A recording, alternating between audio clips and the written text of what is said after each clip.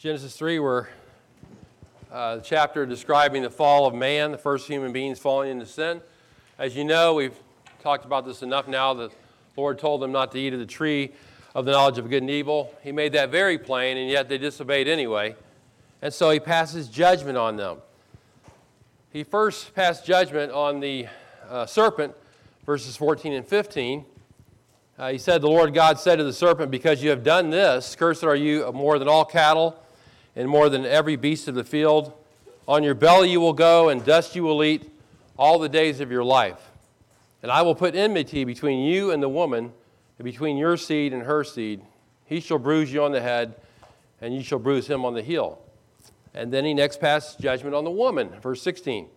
To the woman he said, I will greatly multiply your pain in childbirth. In pain you will bring forth children, yet your desire will be for your husband, and he will rule over you. And so the woman from that point on would endure pain in childbirth, and then there would be a struggle, as we explained last week, in their marriage. The woman trying to control the man seeking to dominate the woman, all because of selfishness. And so now there's disharmony. And there was perfect harmony in the Garden of Eden before the fall. Now in marriages, there's a tendency, because of our sin nature, for disharmony.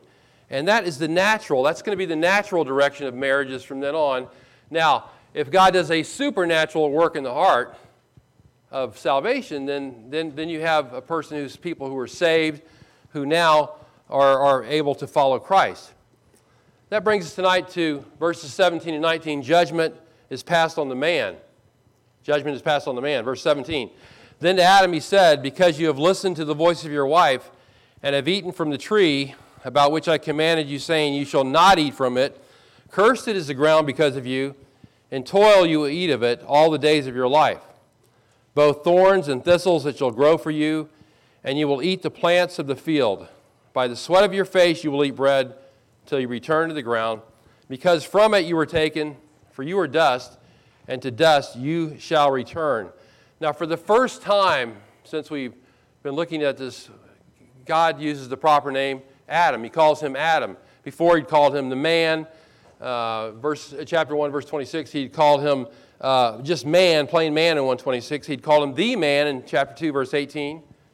He'd called him the woman's husband in chapter 3, verse 6. But now he says Adam. And I don't think there's any significance to that, because Adam means man or mankind, depending on the context, so they're all the same meaning. What we will find here is that the punishment for Adam all revolves around one thing, and that is the ground. It all revolves around the ground. Verse 17, the Lord says, cursed is the ground. And verses 17 and 19 all have to do with the ground in one way or another.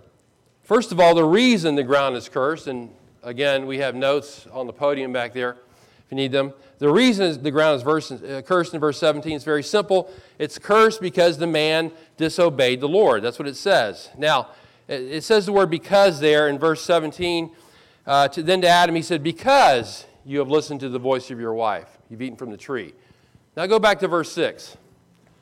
What does verse 6 say? It says, when the woman saw that the tree was good for food, that it was a delight to the eyes, that the tree was desirable to make one wise, she took from its fruit and ate. She gave also to her husband with her, and he ate. So when you see this, there's nothing about a conversation recorded in verse 6. You don't see that between a man and his wife. There is nothing about a conversation prior to this time where he partakes of this act of disobedience. It says nothing at all about a conversation anywhere where the woman's trying to convince the man of the alleged benefits of eating from the tree. Verse 6 only has the wife contemplating the benefits of the tree, she thinks. That follows this persuasive conversation from the serpent after she listened to him. So how did the man listen to the voice of his wife? That's what it says in verse 17. There's two possibilities. One is that there is a conversation between them that is not recorded. It's not recorded in chapter 3 anywhere, but that seems strange to me in light of the fact this is a monumental chapter, foundational chapter. It just seems strange to me that wouldn't be recorded. Now, if there was a conversation, it's not there, and it's a possibility. Second option is what certain people hold to, and I myself lean towards as well. The phrase, listen to the voice of your wife, simply means to obey the voice of your wife. That's a Hebrew idiom. And a lot of people take it that way. How did Adam listen to the voice of his wife? He obeyed her. Now that's listening. Now women, by the way, wives, you say, my husband never listens to me. But if he does what you say, he heard you. That's the proof's in the pudding there. Verse 6 only says she gave the fruit to her husband and he ate. In other words, her actions, in my opinion, spoke volumes. That's all she needed to do. The man obeyed his wife by taking the fruit. No words necessary, as I said that when we were in verse 6, but he got the message. That's how I take it. But however you take this conversation, whether it's not recorded in what is one of the most fundamentally important chapters of the Bible, or as an idiom, the bottom line is the same. The man obeyed his wife. Instead of doing what the Lord wanted, he obeyed his wife and disobeyed the Lord. God had said in chapter 2, verse 17, you shall not eat of it. That's a divine command. But Adam disobeys the Lord in favor of his wife. He values his wife's contemplation over Satan's persuasive words over what the Lord had said. This woman was walking by sight. Verse 16 says she saw the tree. She values what she sees. She's walking by sight. That's more important to her at this point than faith in God's word. But the blame is placed on the man. And that is reinforced by the words you and your. Look at verses 17 and 19 and notice those words you and your again and again and again. Verse 17. Then to Adam he said, because you, Adam, have listened to the voice of your wife and have eaten from the tree. I told you not to eat of this. Cursed is the ground because of you. And toil you will eat of it all the days of your life. Both thorns and thistles it shall grow for you. And you will eat the plants of the field. By the sweat of your face you will eat bread till you return to the ground. Because from it you were taken, for you are dust, and to dust you shall return. Again and again, emphasizing, it's on you, Adam. This is on you. You did this. That's the reason why God cursed the ground, because Adam disobeyed the Lord. Again, as I've said before, we must be careful of being led astray by whom we hear. If people are talking to you, these can even be relatives and friends giving you advice. Even under the idea that we're talking about the Word of God here, they may say to you, if they've been listening to the wrong voices and they're giving you advice, better be very careful. Make sure what you hear is from the Word of God. Sometimes relatives and friends can give you the worst counsel of anybody. People have told me, oh, my relative is a Christian, but they told me this, and I'm thinking, boy, that's non-Christian advice, if I ever heard it. Be very careful that what you hear in words or see in action from your relatives, sometimes by their very example, they can lead you astray. Be careful. And so the reason the ground is cursed is because Adam disobeyed God. Now the effects of the ground being cursed. The effects. Notice verse 17 again, cursed is the ground because of you. That's the same word used in verse 14 in regard to the serpent, where it says, cursed are you more than all cattle, same word. And this time the ground is cursed because of man. So how does this play out? What are the effects of the ground being cursed? Number one, first of all, work will become difficult. Work will become difficult, one of the effects. Now understand, in Old Testament times, agriculture was big. Farming was big. It was common. The men went to work as farmers often in agriculture, while the woman was basically a homemaker and mother, even though that entailed a lot of work for them. But the man worked the fields. And so the Lord says here, and toil you will eat of it. The word toil, translated toil, is the same word pain. The first time the word pain is mentioned in verse 16. Look at verse 16. To the woman he said, I will greatly multiply your pain in childbirth. That's the same word translated toil in this verse. So just as the woman labors in childbirth with pain, aspects of misery and hardship, so the man is going to experience his own form of hardship as he goes to work. It's going to be a pain-filled labor for him. Labor that brings a degree of sorrow. Can anybody say amen to that?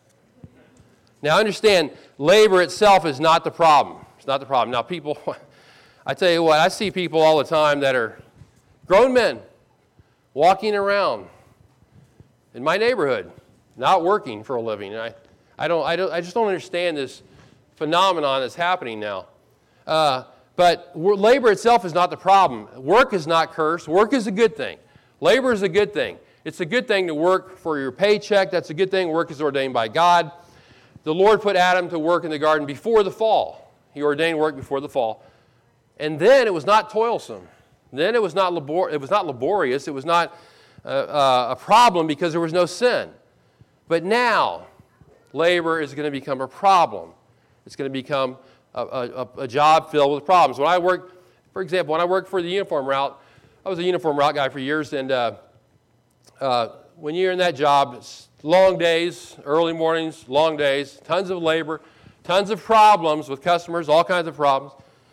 And I tell you what, the guys would come on Monday to go to work, and you can see them come in, heads hanging low, no smiles on their faces, very depressed, and I knew what was going on. They don't want to be here. They wish it was the weekend. They were talking about the weekend all the time. Depressed, and then as the week went on, you see them pick up a little bit. Wednesday, Thursday, that means tomorrow's Friday, right? And then Friday, you heard this all day, TGIF. Thank God it's Friday. Does anybody here say that? Said that all day. I said it. And the weekend was coming, and they would say, wow. And then Friday evening, the weekend's here. I get to party, and those guys wanted to get drunk. They would talk about it all the time. And why? Because for them, it was just toilsome labor. It was just something they didn't want to do. They did it. They did well at it, but they didn't want to do it. And is it a bad thing to work? No. It's just that the entrance of sin into the world changed everything. Changed everything. Why do you think so many people want to be on welfare from the government? It's because, let's be honest, a lot of this is I don't want to work for a living.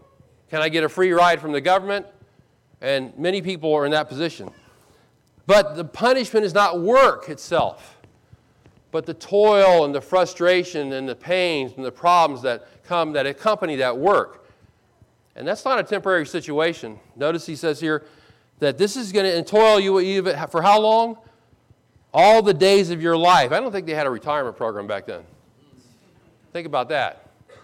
If you don't work, you really aren't going to make it. That sounds like deja vu, though. He said, have we seen the phrase, all the days of your life before? Look at verse 14. Verse 14, this Lord curses the serpent. He says, on your belly you will go, dust you will eat. For how long? All the days of your life. This is the exact same phrase. So now the man is going to spend his life in this kind of difficulty at the workplace. And that's what it says. He's not going to live forever, though, because it says all the days of his life. That suggests a limitation of life. Look at verse 18.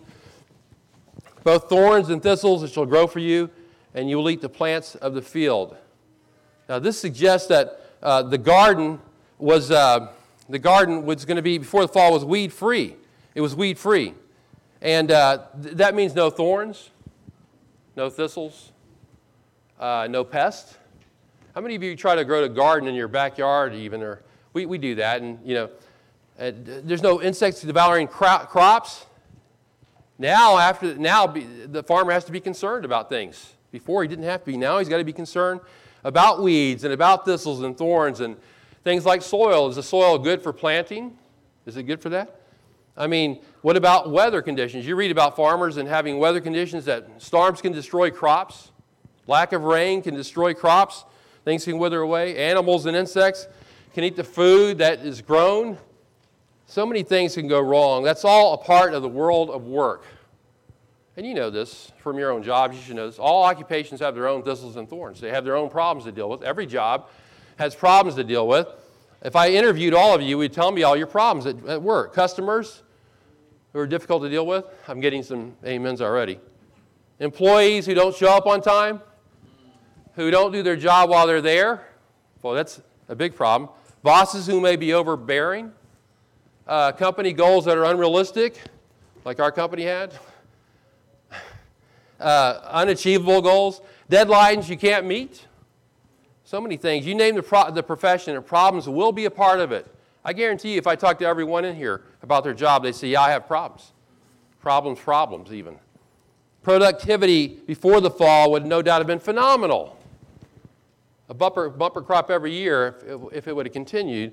But afterwards, thorns and thistles are part of the work world.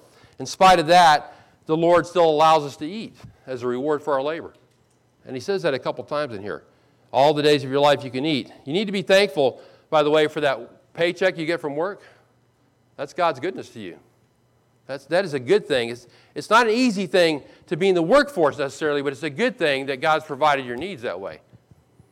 He says in verse 18, we'll eat the plants of the field. Thankfully, we'll eat the plants of the field, but not without difficulty, not without pulling out the thorns and thistles by the root first. Look at verse 19. By the sweat of your face, you will eat bread. By the sweat of your face, there will be blood, sweat, and tears at your job. Blood because for Adam, blood because the thorns would pierce into his fingers. Sweat because of the exhausting heat and work.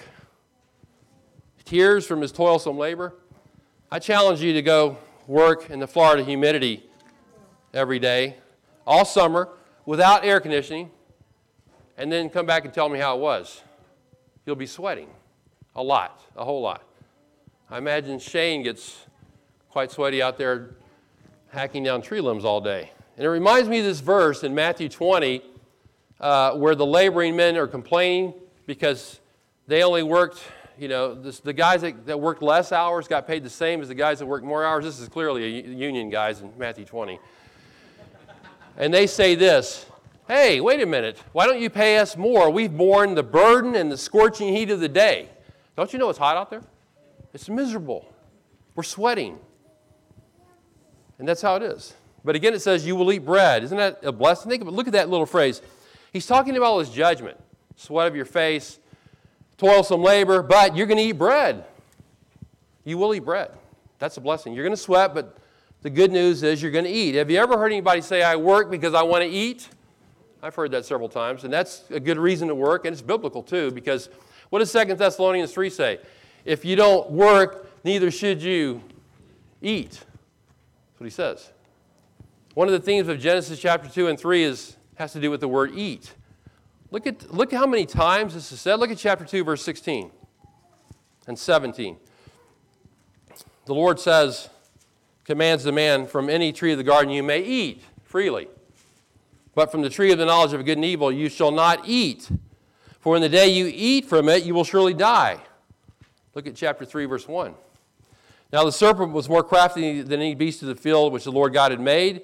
And he said to the woman, indeed, as God said, you shall not eat from any tree of the garden. Is that what God said? Verse 2. The woman said to the serpent, from the fruit of the tree of the garden we may eat. But from the fruit of the tree which is in the middle of the garden, God has said, you shall not eat from it or touch it. Look at chapter 3, verse 5 and 6. For God, Satan says, for God knows in the day you eat from it, your eyes will be opened. Verse 6, the woman saw that the tree was good for food. It was a delight to the eyes, that the tree was desirable to make one wise. She took from the fruit and ate. She gave also to her husband with her, and he ate. Look at verse 11 and 12. God said, who told you were naked? Have you eaten from the tree which I command you not to eat? Verse 12, the man said, the woman you gave to me, she gave me from the tree, and I ate. Verse 13, then the Lord God said to the woman, what is this you have done? And the woman said, the serpent deceived me, and I ate. Verse 17, then to Adam he said, because you have listened to the voice of your wife and have eaten from the tree of which I commanded you, you shall not eat from it. You're cursed. Verse 19, by the sweat of your face you will eat bread. Verse 22, the Lord God said, behold, the man has become like one of us, knowing good and evil, and now he might stretch out his hand and take also from the tree of life and eat and live forever. A lot of emphasis on eating and not eating, but the problem is they ate from the forbidden fruit. They ate from that which God said, don't eat of this, and they did it anyway. And because man ate of the forbidden fruit, now he's going to eat by the sweat of his brow. Now he's going to eat because the labor is going to be toilsome. Thorns are going to be jabbing into his hands. It's not going to be fun. It's going to be a tough row to hoe. I'm thinking of a farmer in here, a former farmer. We have to understand that the problems and difficulties of the workplace are a result of the curse. Again, work is not the curse. It's actually a blessing, but work will be fraught with problems. So let me ask you this. In light of this, should believers at their job site, at their company, should they complain and gripe about their job and have a bad attitude? Is that what they should do? Like you hear this from the other guys. You hear it from the other people there. You hear complaining. Why this? Why that? What do I got to do? This? I don't like this boss. I don't like this. I don't like that. We could say many things about the theology of work, but we don't have time. But let's just say this. We should take Paul's advice and work heartily as unto the Lord. As a believer, you should work heartily as unto the Lord, and a testimony for Christ on the job. We should be that way. One of the biggest ways you can witness on the job, in your place of wherever you're at, is by having a proper attitude, by working hard. People see that. Bosses see that. If you have a sorry attitude and complaining about everything all the time, then you're not going to be a testimony for Christ. It's not going to happen. And those people at work, they see that. They see through all that. They may not agree with what you say, but they know whether you're the real deal or not. They know if you're a true believer by the way you act, by your attitude, by your work ethic. If you have a job, you are blessed. Think about this. If you have a job, I know, it's difficult. I know, tomorrow's Monday, I get it. But think about this. If you have a job, you're blessed. You can at least eat. You can eat. And there's nothing wrong with looking for another job either, or looking for a promotion if the Lord opens the door. You have the right attitude, seeking the Lord's will, those kind of things. But one of the effects of the ground being cursed is work is going to be difficult. Secondly, another effect, death will become a reality. Death will become a reality. Look at verse 19. He says, by the sweat of your face you're going to eat bread till you return to the ground. Because from it you were taken, for you are dust, and to dust you shall return. How long will you sweat it out? Until you return to the ground. As I said earlier, it's all about the ground in these verses. Think about the man's relationship to the ground. Man is originally formed from the substance of the ground. Look at chapter 2, verse 7. 2:7 says, "In the Lord God formed man of dust from the ground," it says. One of the commentators, Ken Matthews, says this, "Dust from the ground is the raw material from which the physical properties of the man had their source." And so close is this connection between the ground and man that the Lord says in verse 19, you are dust. That's what you are. Psalm 103, verse 14, the Lord himself knows our frame. He knows what we're made of. He remembers we are dust. He knows that. But not only does his origin bear a relationship to the ground, but also his job. He was told to cultivate the ground. That's his job, chapter 2, verse 15. Cultivate the ground. And his final destination on this earth is where? Under the ground. He's going to die. And I'm only speaking of his final destination on earth. His final destination eternally is heaven or hell. But eventually, he would die physically. We all die physically, unless the Lord returns first, which means we had better be spiritually prepared to meet him. We're not immortal. We need to think about that more than we do, about the seriousness of life. Our bodies will be laid in the grave. Our souls are going to meet or live on. Are we ready to meet the Lord? Are you ready to meet the Lord tonight? What about spiritual death, though? Adam and Eve were created in a state of innocence. They weren't born in sin. We're born in sin. They weren't. They were innocent. Did they die spiritually when they sinned? The answer is yes. They died spiritually when they sinned. Death is a state of spiritual separation from God, alienation from God. Adam and Eve died spiritually when they sinned. And ever since then, everyone is born into sin, born dead into sin. Mike's been preaching on Ephesians 2. Paul says to the Ephesians, he says, you were dead in trespasses and sins. You used to be dead in trespasses and sins, but now Christ has saved you. He's made you alive in Christ. But that's why we can't save ourselves. A dead person can do nothing to bring himself back to life. And a spiritually dead person can do nothing to bring himself to spiritual life. Only God can. Ephesians 2:5 says that even when we were dead in our trespasses, God made us alive together with Christ. God gives us spiritual life in Christ. That's his work. And so the effects of the curse on the ground, work is going to be difficult. Death is going to be a reality. Thirdly, sin will be imputed. Sin will be imputed. Sin, it's not just Adam we're talking about here. We're not just talking about Eve, upon whom the sentence of judgment is passed, but we're talking about the whole human race. Sin is going to be imputed to the rest of us. Adam's sin. Credited to the rest of us. Placed upon the rest of us. This doctrine is the application of Genesis 3. And for that, I want us to turn to Romans 5. I would be wrong, I think, if I didn't have us go to Romans chapter 5. to look at Paul's application of this passage? Romans 5. This is a very important chapter in light of Genesis 3. Very important. We're not going to read the entire passage, but when you get a chance, you should read it. The passage that we're concerned with is verses 12 to 21 in particular. Now, we're not going to explain the whole passage tonight, but I want to point out a few things here in this section. In fact, let's read verses 12 to 21. Therefore, verses 12 to 19 technically, therefore, just as through one man sin entered into the world, and death through sin, and so death spread to all men because all sin. For until the law, sin was in the world, but sin is not imputed when there is no law. Nevertheless, death reigned from Adam until Moses, even over those who had not sinned, in the likeness of the offense of Adam, who is a type of him who was to come. But the free gift is not like the transgression. For if by the transgression of the one the many died, much more did the grace of God and the gift by the grace of the one man, Jesus Christ, abound to the many. The gift is not like that which came through the one who sinned. For on the one hand, the judgment arose from one transgression, resulting in condemnation. But on the other hand, the free gift arose from many transgressions, resulting in justification. For if by the transgression of the one death reigned through the one, much more those who receive the abundance of grace and of the gift of righteousness will reign in life through the one, Jesus Christ. So then, as through one transgression there resulted condemnation to all men, even so through one act of righteousness there resulted justification of life to all men. For as through the one man's disobedience the many were made sinners, even so through the obedience of the one the many will be made righteous. And so, to make this simple, I think I'm going to do it this way because we're not going to do a full explanation of this. There are three main ideas we want to look at in here.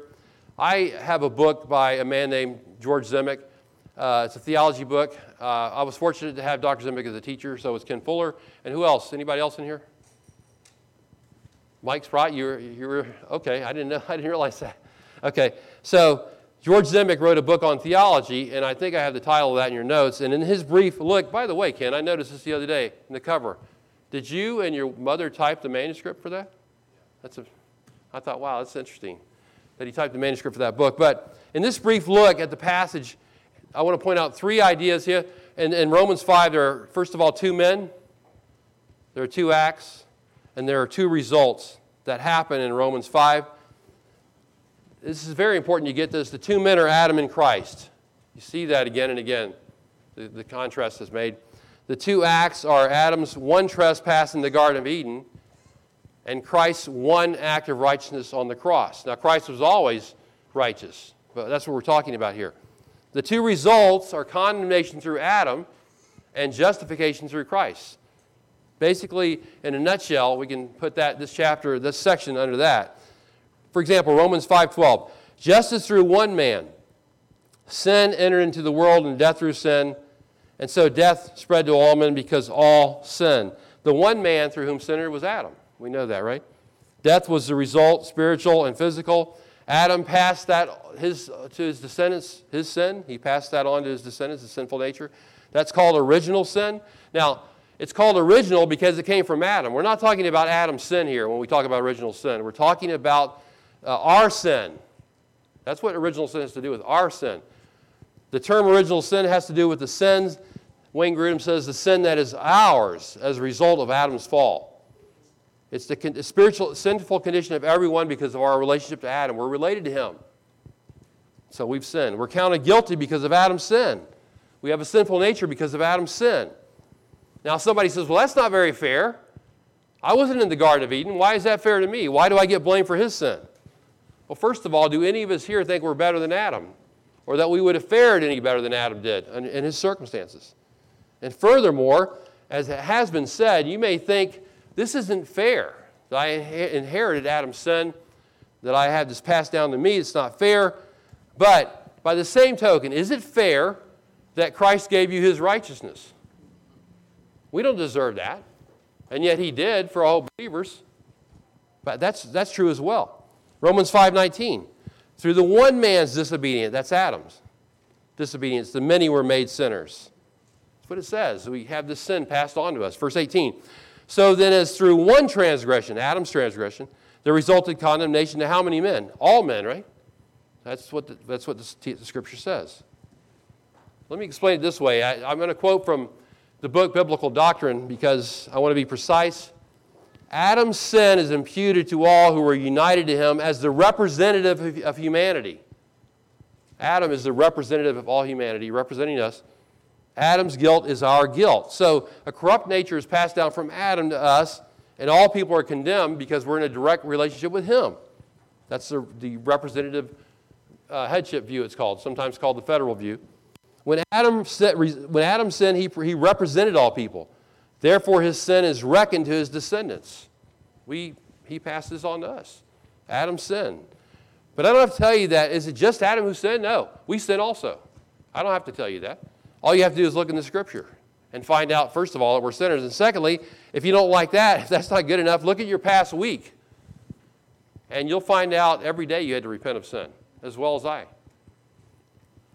To strengthen this further, Westminster Confession says this: our first parents, being the root of all mankind, the guilt of this sin was imputed, and the same death and sin and corrupted nature conveyed to all their posterity. In other words, all of us receive this inheritance of sin nature. London Baptist Confession, our first parents, by their sin, fell from their original righteousness and communion with God, and we in them fell as well, whereby death came upon all becoming dead in sin and wholly defiled in all the faculties and parts of soul and body. I know we're getting into a lot of doctrine here, but this is very important to see what happened as a result of Adam's sin. Now, back in 1690, a man wrote a textbook, a man by the name of Benjamin Harris, that's called the New England Primer. I was talking to Adam.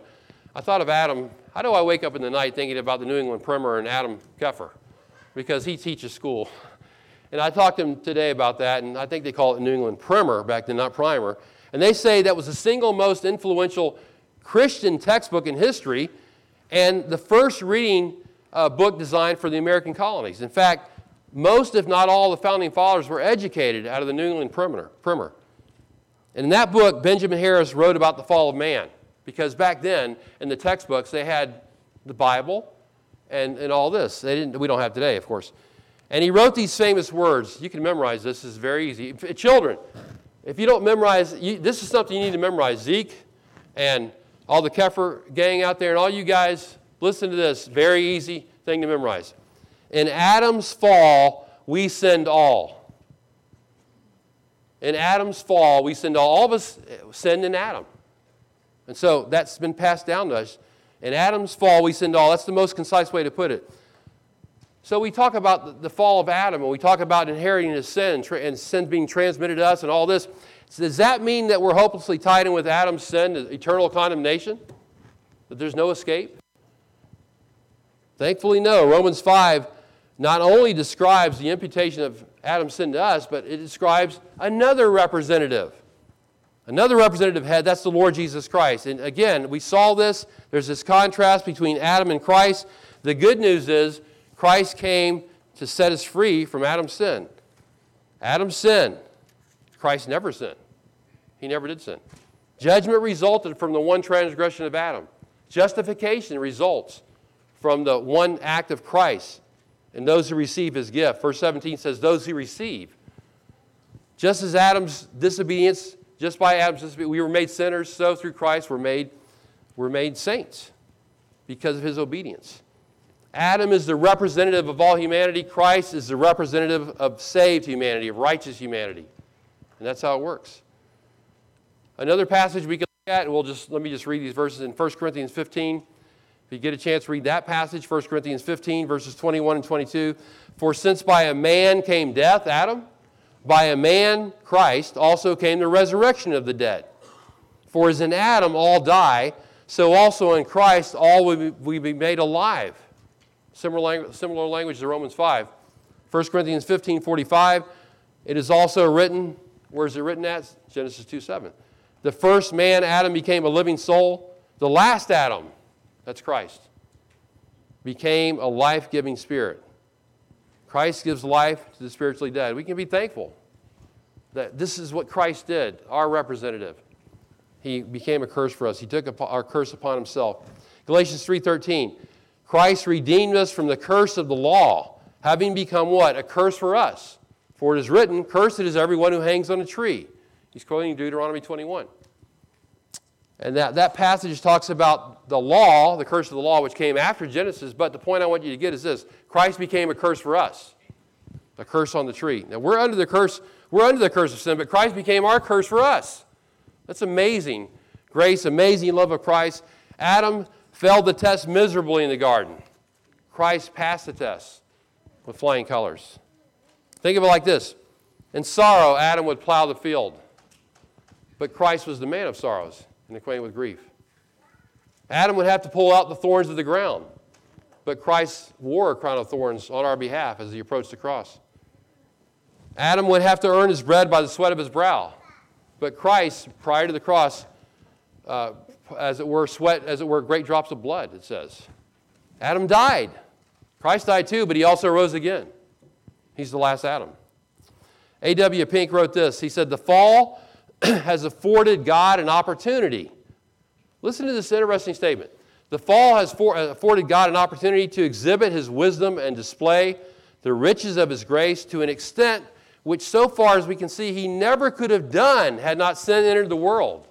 Have you ever thought of it like that? That God could never have shown his grace in Christ unless sin had entered the world like it did. He goes on to say this, the redeemed have gained more through the last Adam than they lost through the first Adam. They occupy a more exalted position. They are partakers of a divine nature. So whatever we lost in Adam has been more than realized through Jesus Christ. 2 Corinthians 5:21, God made Christ who knew no sin. He didn't know any sin. He didn't commit sin. He never spoke a vile word. Who knew no sin to be sin on our behalf. Amazing. Adam sinned, we sinned. Christ became sin for us. Why? That we might become the righteousness of God in him. Our sin was imputed to Christ. His righteousness imputed to us. That's called the great exchange. People have called that the great exchange. My sin for Christ's righteousness. And so Stephen sang that song, his robes for mine, tonight. Oh, wonderful exchange. Clothed in my sin, Christ suffered neath God's rage. He took all this brunt, this wrath of God upon him. I'm justified. In Christ I live, for in my place he died. In my place. That's the best exchange I ever heard. I urge you tonight, if you've never considered this, to consider this exchange that Christ did with us sinners. So the effects of the ground being cursed, work is going to be difficult. Death is going to be a reality. Sin is going to be imputed. Fourthly, creation will suffer. Now we've talked about the ground being cursed. But there's going to be a coming day when the curse is lifted. Turn to Romans chapter 8.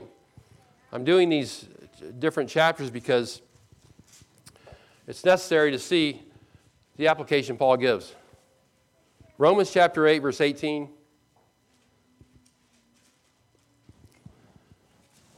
It says this, Paul says, I consider that the sufferings of this present time are not worthy to be compared with the glory that is to be revealed in us. For the anxious longing of the creation waits eagerly for the revealing of the sons of God. For the creation was subjected to futility, not willingly, but because of him who subjected it, in hope that the creation itself also will be set free from its slavery to corruption and to the freedom of the glory of the children of God. For we know that the whole creation groans and suffers the pains of childbirth together until now. And not only this, but we also ourselves, having the first fruits of the Spirit, even we ourselves groan within ourselves, waiting eagerly for our adoption as sons, the redemption of our body. Yeah, for the time being, we're living in a cursed world, subjected to many kinds of sufferings, subjected to futility. But even the creation itself is groaning, it says, for the time when it's no longer subjected to futility, where it's no longer under this curse. It wants to be free from its slavery to corruption. The creation itself hates the sin curse. Verse 22 likens the groaning to the pains of childbirth, which Eve and all women were placed under in Genesis 3. And so one day, creation itself will be released from its bondage. Now, we don't live in a four-season climate here. We live in a two-season climate. One season is humidity. Second one is less humidity. But believe it or not, there are people in this world living in 4 seasons: winter, spring, summer, fall. And I bring that up because how many of you lived in snow, wintertime, somewhere where it was snowing, this kind of thing? I bring that up because Martin Lloyd-Jones told an illustration of how every year nature makes an effort to renew itself.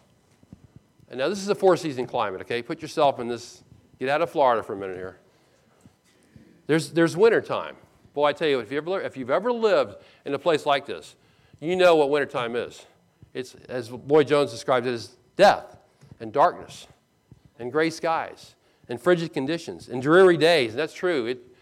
The gray skies continue day after day after day after day. And you wonder, when's this going to end? Then the spring comes in, like a whole new world opened up. The flowers are blooming. The birds are singing. You see, when I was up north, I remember romance was in the air. All of a sudden, couples were out there walking and talking, and all this was happening.